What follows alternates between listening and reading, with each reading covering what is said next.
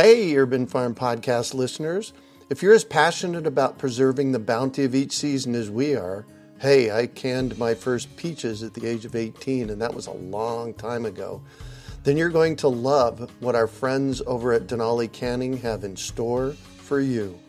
They're on a mission to spread the love and knowledge of food preservation, and they're inviting you to join the journey for free. Right now, Denali Canning is offering free canning lids to anyone who wants to dive deeper into the world of food preservation. Yes, you heard that right. Absolutely free. It's the perfect opportunity for both seasoned canners and those curious about starting. Denali is about quality, reliability, and supporting the canning community, ensuring that you get the best results every time you preserve. So why not give it a try? Visit denalicanning.com/free to claim your free lids and start your preserving adventures today. That's denalicanning.com/free.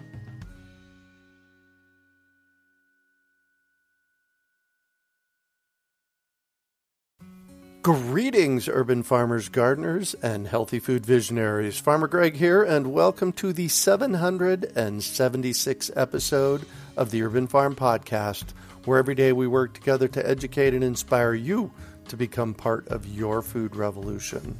And the message for many of these creatures, because the tick is related to the deer and all kinds of things, is that we have to keep everything in balance. And when we keep everything in balance, nature takes care of it. So that's our job, is to learn how to keep everything in balance, because that's what they're doing too.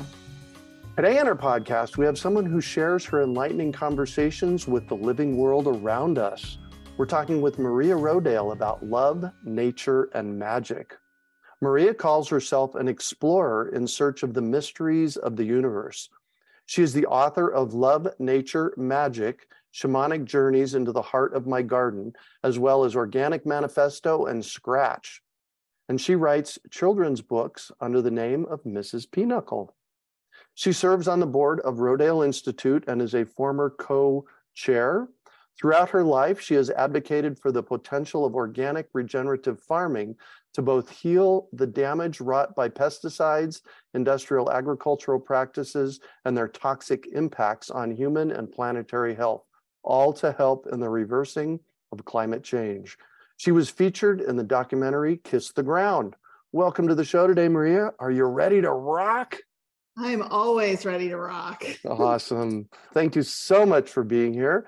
And I shared a bit about you. Can you fill in the blanks for us and share more about the path you took to get where you're at today? Ooh, it's a long and winding path, so I'll try to make it as speedy as possible. I grew up on the first official organic farm in America. My grandfather was J.I. Rodale, who launched Organic Gardening magazine in 1942. Wow. I was born in 1962, so I became a gardener from a young age. I helped on the farm, I helped in the gardens, and it was my true creative passion, was creating both landscapes and things to eat from nature. But over the course of my life, of course, things go in different directions. I ended up becoming a business person and took over the family business until we sold it about 5 years ago. But that whole time I had my secret passion was like learning about the universe and what, from science to spirituality to mysticism. And about 10 years ago, I started shamanic journeying, which is a indigenous form of meditative travel to other realms without drugs. There's no drugs involved. This is just with the rhythmic sound of a drum or a rattle. And I used it to figure out business problems or relationship problems, or just, I wonder what I'll learn today. And then what happened is during the pandemic, I was trying my hardest to eradicate a weed called mugwort, which is an invasive weed. And I felt mugwort trying to get my attention. And I was like, I wonder what mugwort would say if I went to journey to mugwort. And that's what got me started on writing Love, Nature, Magic. is what I found out when I started actually traveling to speak to the nature beings, especially the annoying and pesky ones. Like mosquitoes and ticks and mugwort. Yes, yes. What does that process feel like to connect with, let's say, just mugwort? First of all, it only takes about 20 minutes. So it's not a long, drawn out process, but you have to create the space to have quiet and be uninterrupted. And what I talk about in the book is opening sacred space so you're protected. It's like creating a shield from any negativity. But I will say in every single journey I did, and I did about 25 that ended up in the book, what I learned from each, I call them nature beings because there's so many of them, completely different than what I expected to learn. Like I would go in thinking, oh, this is what something's going to say. Because I know what this thing is going to say. And then I was completely shocked and surprised. So it was quite fun and humbling. How did you come to this, discovering that you could actually communicate with their beings, whether they're plant beings or bug beings? How did that happen? Like I said, when you journey, which again is indigenous to cultures all over the world. This is Siberian, Native American, South American, Australian, African. Nature starts to express itself. But when I was doing these journeys to begin with, I was actually working with a shaman because it was during the pandemic. She would have like sessions that we did by Zoom to kill time. And she'd be like, well, you can talk to them. And it's like, really? So the first couple of journeys I did, I was just like listening. And then I learned I could start asking questions. And then it became really interesting. So I don't know. You have to read the book to get the full details. All right. Perfect. And what does mugwort say? Mugwort said, why are you always trying to kill me? Did you ever think about asking nicely? And then she said, because it was a she, no, you're never going to get rid of us because plants rule the world. And when I thought about that, both in the journey and after the journey, I was like, she's absolutely right. There's no way we can eradicate a plant that we don't like. And in fact, what we find scientifically is sometimes the more we try to eradicate something, the stronger it gets. Yeah, the more we fight it, the harder it gets to get rid of it. There was a book I read once about, I think it was, it's called The World Without Us. Oh, yes.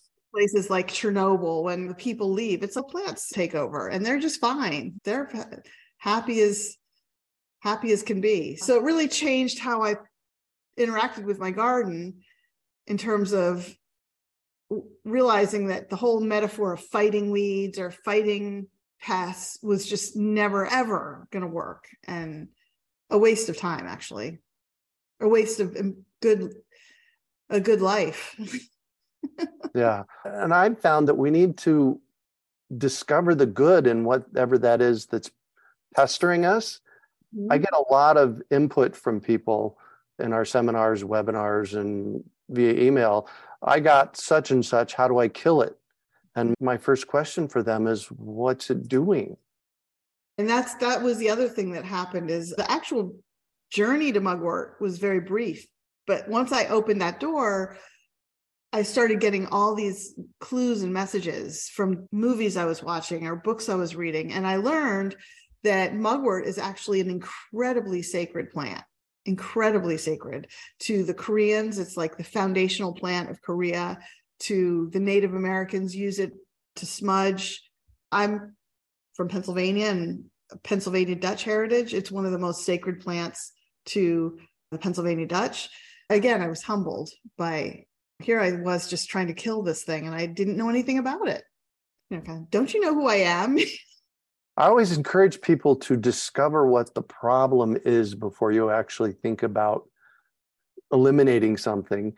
And the other thing I've found is that probably 90+% of that stuff going on in our heads about, oh my gosh, that ant is bad, Mhm. It's just in our heads. Just in our heads. But it's in our culture. The culture is in our heads. The culture of fear, be afraid of something. I wrote about the connection between like anti-immigration and invasive species and how it's very connected. And even just how we view our landscapes as needing to be tidy is a certain form of culture that's in our heads. It doesn't need to exist. Right. We can change the culture and we can change our heads, but we have to change our hearts. Yeah. Shift our heart thinking. Mm-hmm. That's an oxymoron, but if you think about it, you can get it. Change our heart thinking about this stuff. Mm-hmm. Well, so I have a very interesting relationship with ticks. Mm-hmm. I got bit by a tick long ago in Arizona, 25 years ago, and contracted Lyme disease, which wasn't diagnosed until 2014. And I've recently moved from Phoenix, Arizona, where ticks virtually don't exist, to Asheville, North Carolina, which I've been finding them. Mm-hmm. So I notice my first reaction when I think of ticks is, because of the impact they've had on my life. Mm-hmm. And I noticed in your book, you talked to the ticks. What might they be sharing with us? So I was a little nervous about going to talk to ticks.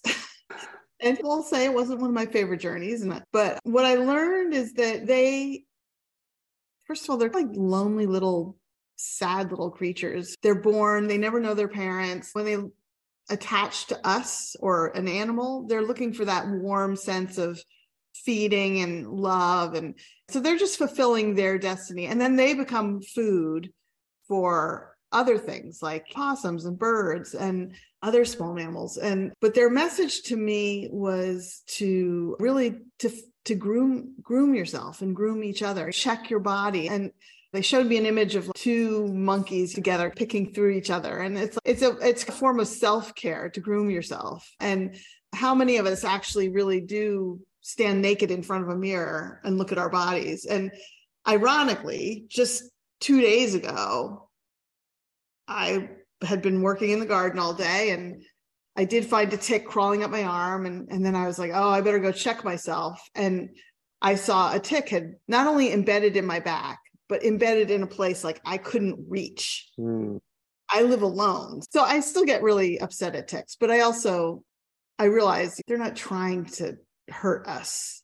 They're just living their life. And the message for many of these creatures, because the tick is related to the deer and all kinds of things, is that we have to keep everything in balance. And when we keep everything in balance, nature takes care of it. And so that's our job, is to learn how to keep everything in balance, because that's what they're doing too. Yeah. And a big part of your journey is around regenerative agriculture. That's really about keeping things in balance, is it not? Yeah. And also this idea that we don't have to just feed the world now, each year, like by growing, but we have to feed the world for forever.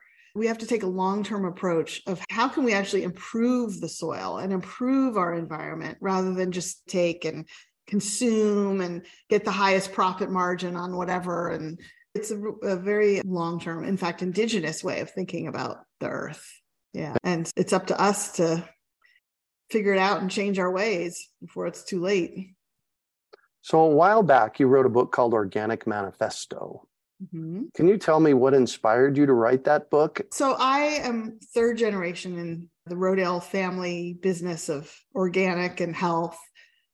But what people think about someone like me in a third generation is that we know everything our parents know and our grandparents know, that we should just know it. And I realized I didn't know a lot of things. There was a lot I didn't understand. And at the time I wrote it, the big debate in the whole organic movement was organic versus local. Local is more important than organic. And it was like frustrating to me because it was just this stupid argument.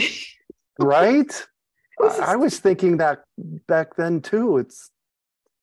So I actually started the book to try to answer that question. What's better, local or organic? And the more I researched, and there's 187 footnotes in that book. So it's all It's all fact checked and researched.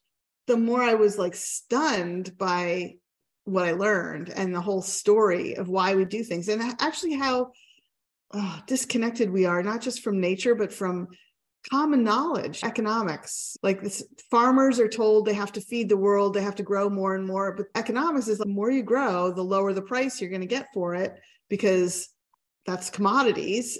I was a business person, so I understood that. And so then you had farmers who were losing money because they weren't getting the money, and going out of business because people weren't buying their food because it was so toxic. So that's the whole dairy industry fell through the floor. And so I was just trying to put all the pieces together, solve the mysteries of the universe. Somebody could read it and go, okay, now I understand the whole picture, because you can't understand it when you're just looking at a tiny piece. And so many of the messages we get from in the media and from advertisers are messages designed to confuse us, so that we just like, oh, it's too confusing, I'm just gonna eat whatever, and then we get sick, and then we wonder why. And that's a big deep breath, because there is so much of that out there. Yeah. So tell me about Mrs. Pinochle. Well, Mrs. Pinochle has been a secret for many years, but I reveal her in Love, Nature, Magic because I'd always wanted to be a children's book author and actually illustrator, but I didn't do the illustrations for these. And then the longer I was CEO of Rodale, and we published books and magazines, I realized by the time somebody's an adult, they're set in their ways, and it's really hard to change their behaviors. But if we can get them when they're early and make it fun, and especially at the age when a parent is reading to the child, so the parent learns things too, maybe there's hope. So I created these alphabet books that have fun educational facts in them, goofy fun facts. So they're not preachy. And I didn't want to use my name because I didn't want people to accuse me of like vanity publishing or nepotism. And I did a shamanic journey. And I actually did a shamanic journey even before I launched these books. And the message I got was, you should write children's books and you should use the name Mrs. Pinochle. And it made me laugh. I thought, that's so funny. I love that name. And on a lark, I was just like, okay, my name's Mrs. Pinochle. And the books have done so well, and I've never done any promotion for them, which for an author, that's like a dream come true. Oh, big time. So when we sold the company, Penguin Random House bought Rodale Kids, and they called me and they're like, who is this Mrs. Pinochle? Because we want more of her books. So I've written 10 of them now. Wow. Yeah. Yeah. And more are on the way. Nice. Yeah. When I used to do tours of my urban farm in Phoenix, I lived at a third of an acre right in the middle of Phoenix, and we'd open it up multiple times a year. My favorite times were when the kids arrived. Right. Because they get it. They get it. And they're so curious and interested, and they're not afraid usually. Yeah. Yeah. Yeah, exactly. In your process of writing the new book and your shamanic journeying and then putting it out to the world, has there been a moment where you were interacting with somebody or you shared, and what came up for you was, oh my gosh, this is the reason I'm doing this? That happens all the time to me. That's the magic part of Love, right? Nature, is like when you're doing what I call your soul's work or your heart work, the universe responds by reinforcing that and drawing people to you that are either exactly what you needed to know at the time, or you're exactly what they needed to know at the time. And so that's the magical reinforcement that happens when you're on the right path, I think. Yeah. And that's where we need to start listening. Mm-hmm. It would be valuable, maybe not need to, but that's where it's valuable to start listening. When Mugwort says, hello, are you there? Or when somebody approaches you and says, oh my gosh, that book that you wrote, it changed my life. Yeah, a lot of times we are operating on a kind of a strange faith, and a faith in ourselves to write the book, to publish the book, or to talk to Mugwort. I could have just gone on hacking away at Mugwort, and my whole life would have been different and not better. Yeah. Yeah, that listening is key. That's a key part of the shamanic approach to things, is really paying attention and listening. Shamanism is not a religion, by the way. You can be any religion, any culture, and do shamanic journeying or work with shamans. It's a practice. It's not a religion. Excellent. I, like you, have been gardening and studying nature since I was a kid. I planted my first garden, and we moved into a house, and my mom says, "See the right back half of the backyard, Greg? That's your garden. Go start digging." And in 1981, I actually was on the board. I was 21 or so then. I was on the board of the Arizona Aquaculture Association, and we went and visited a fish farm in Arizona. And what I discovered was that they were harvesting the fish, cutting them up, and throwing away everything but the meat. And it baffled me. It totally baffled me. And fast forward 10 years, I land in a permaculture design course. And I'm studying permaculture, and I discovered this thing called regenerative. And it's like, for me, it was like, wow, there's actually something I can call the way that I think. Right. And so I'm sure there's a huge nature thread in this that we might call permaculture, is there not? Yeah, permaculture to me is one piece, an important piece. So to me, organic gardening and farming tends to be focused on like the food, growing the food. That's all that matters. Doesn't matter how it looks or where it is, just growing the food. Permaculture says, no, you're growing an environment. Let's look at the whole environment, the landscape, the inputs and outputs, the whole, how everything works together. And then to me, regenerative is those two things together, plus like a commitment to constant improvement. Constant improvement. Yeah. And I personally, my passion is more landscaping than growing food. I love to grow food. I do, but like my passion is landscaping. So permaculture was a real appeal to me. Yeah, it really called to me big time. Mm-hmm. Awesome. Thank you. Tell us the name of your book and where we can find it. The name of my book is Love, Nature, Magic, Shamanic Journeys into the Heart of My Garden. And you can find it on Amazon or ask for it at your local bookstore. And you can find me at mariarodale.com or on Instagram or Twitter. Excellent. Excellent. And what are a couple of the titles of the Mrs. Pinnacle books? The most recent one is Earth Alphabet. An Ocean Alphabet comes out in May, but I have a Bug Alphabet. My bestseller is a Bug Alphabet, which is really fun for kids to learn about bugs. There's a fruit alphabet, vegetable alphabet, birds, trees. Wow. Yeah, it's all about nature, kitchen and hiking. Nice. All right, cool. And then there's the Organic Manifesto, from about 6-7 years ago? It's about 11 years ago now. Yeah. Oh my gosh, time flies. Awesome. Thank you so much for writing those. This is impactful work you're doing, and we appreciate it. Thank you. Thank you so much. So I'm going to shift on you, and I'd like for you to talk about a time you failed, how you overcame that failure, and what you might have learned from it. I'm assuming you're asking about gardening. So I have a garden failure for you. Perfect. Carrots. I cannot grow carrots for the life of me. Like, I try all different ways, and for some reason, they're just not amenable to growing for me. So the way I've gotten around that is just buying them in the store. I have the same challenge with watermelons, believe it or not. And I love watermelons, but in Phoenix, I couldn't for the life of me grow them. Yep. So there you go. And what do you consider your biggest success?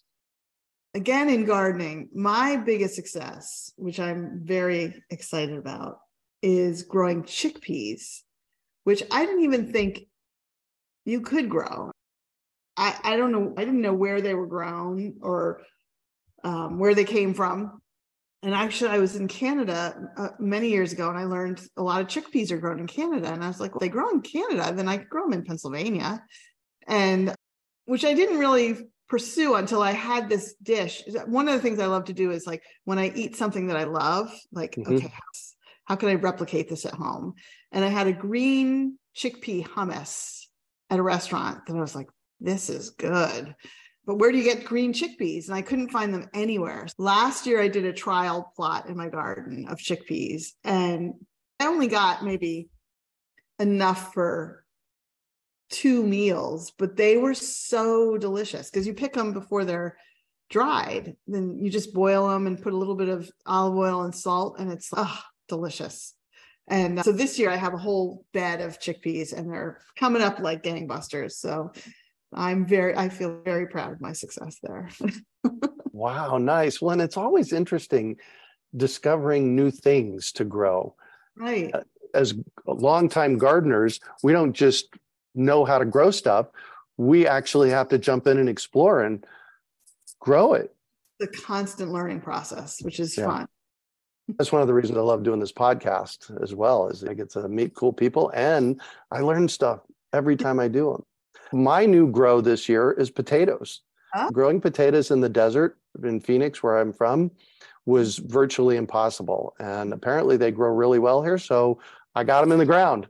Awesome. I love to grow potatoes. I love to grow like blue potatoes because to me, they taste so good and hard to get in the stores.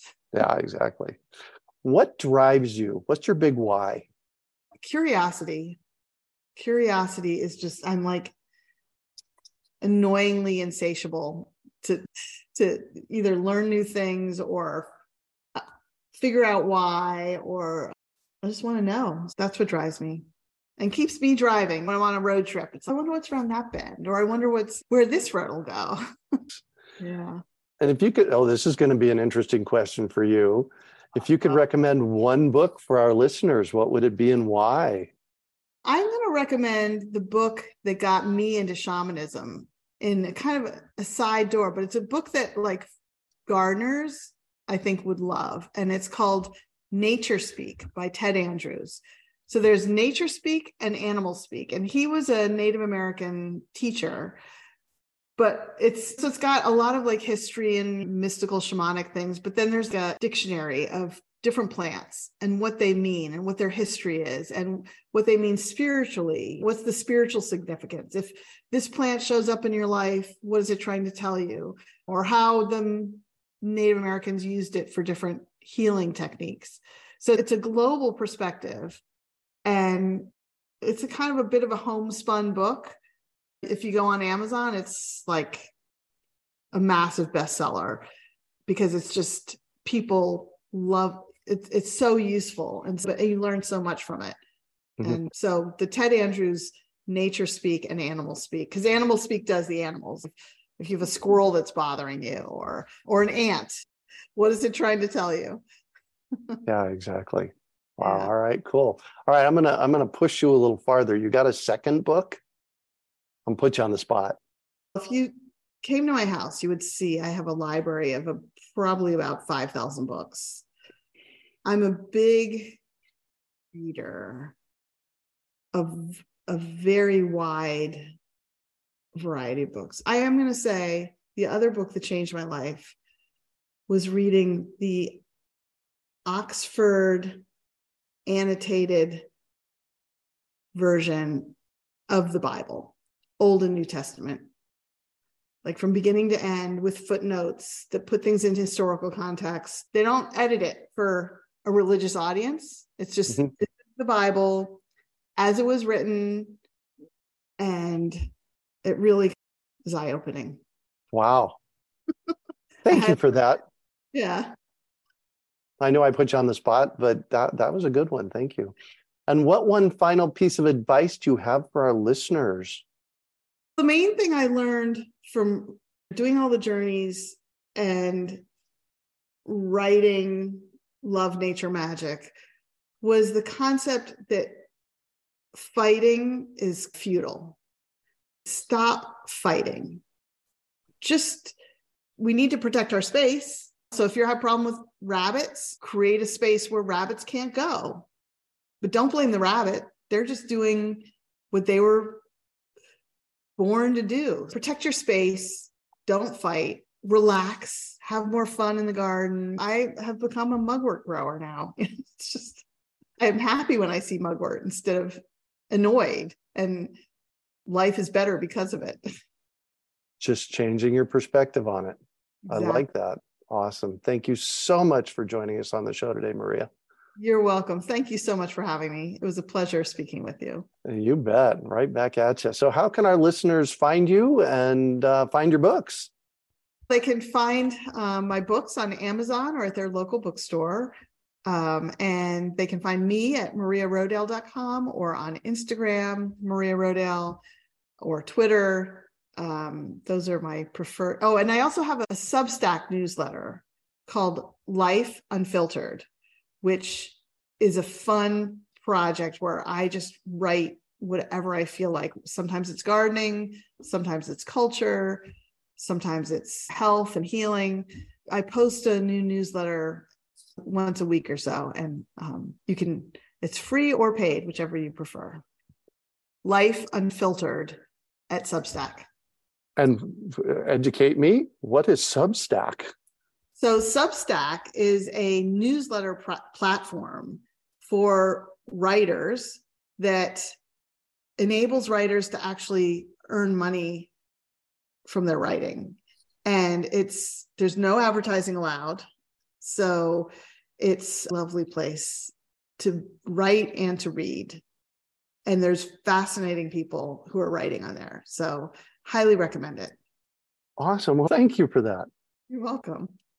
And your book, Love, Nature, Magic, Shamanic Journeys into the Heart of My Garden, that is by Chelsea Green, our friends over there at Chelsea Green. Thank you for that. And you can find show notes from today's podcast at urbanfarm.org/Maria Rodale.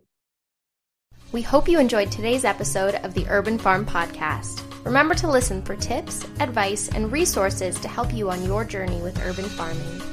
You can find us on the web at urbanfarm.org or send us an email to podcast@urbanfarm.org. In the words of Vincent van Gogh, great things are done by a series of small things brought together. Be encouraged that with each lesson learned and skill developed, you are one step closer in the direction of your dreams. Hey, Urban Farm Podcast listeners. If you're as passionate about preserving the bounty of each season as we are, hey, I canned my first peaches at the age of 18, and that was a long time ago, then you're going to love what our friends over at Denali Canning have in store for you. They're on a mission to spread the love and knowledge of food preservation, and they're inviting you to join the journey for free. Right now, Denali Canning is offering free canning lids to anyone who wants to dive deeper into the world of food preservation. Yes, you heard that right. Absolutely free. It's the perfect opportunity for both seasoned decanners and those curious about starting. Denali is about quality, reliability, and supporting the canning community, ensuring that you get the best results every time you preserve. So why not give it a try? Visit denalicanning.com/free to claim your free lids and start your preserving adventures today. That's denalicanning.com/free.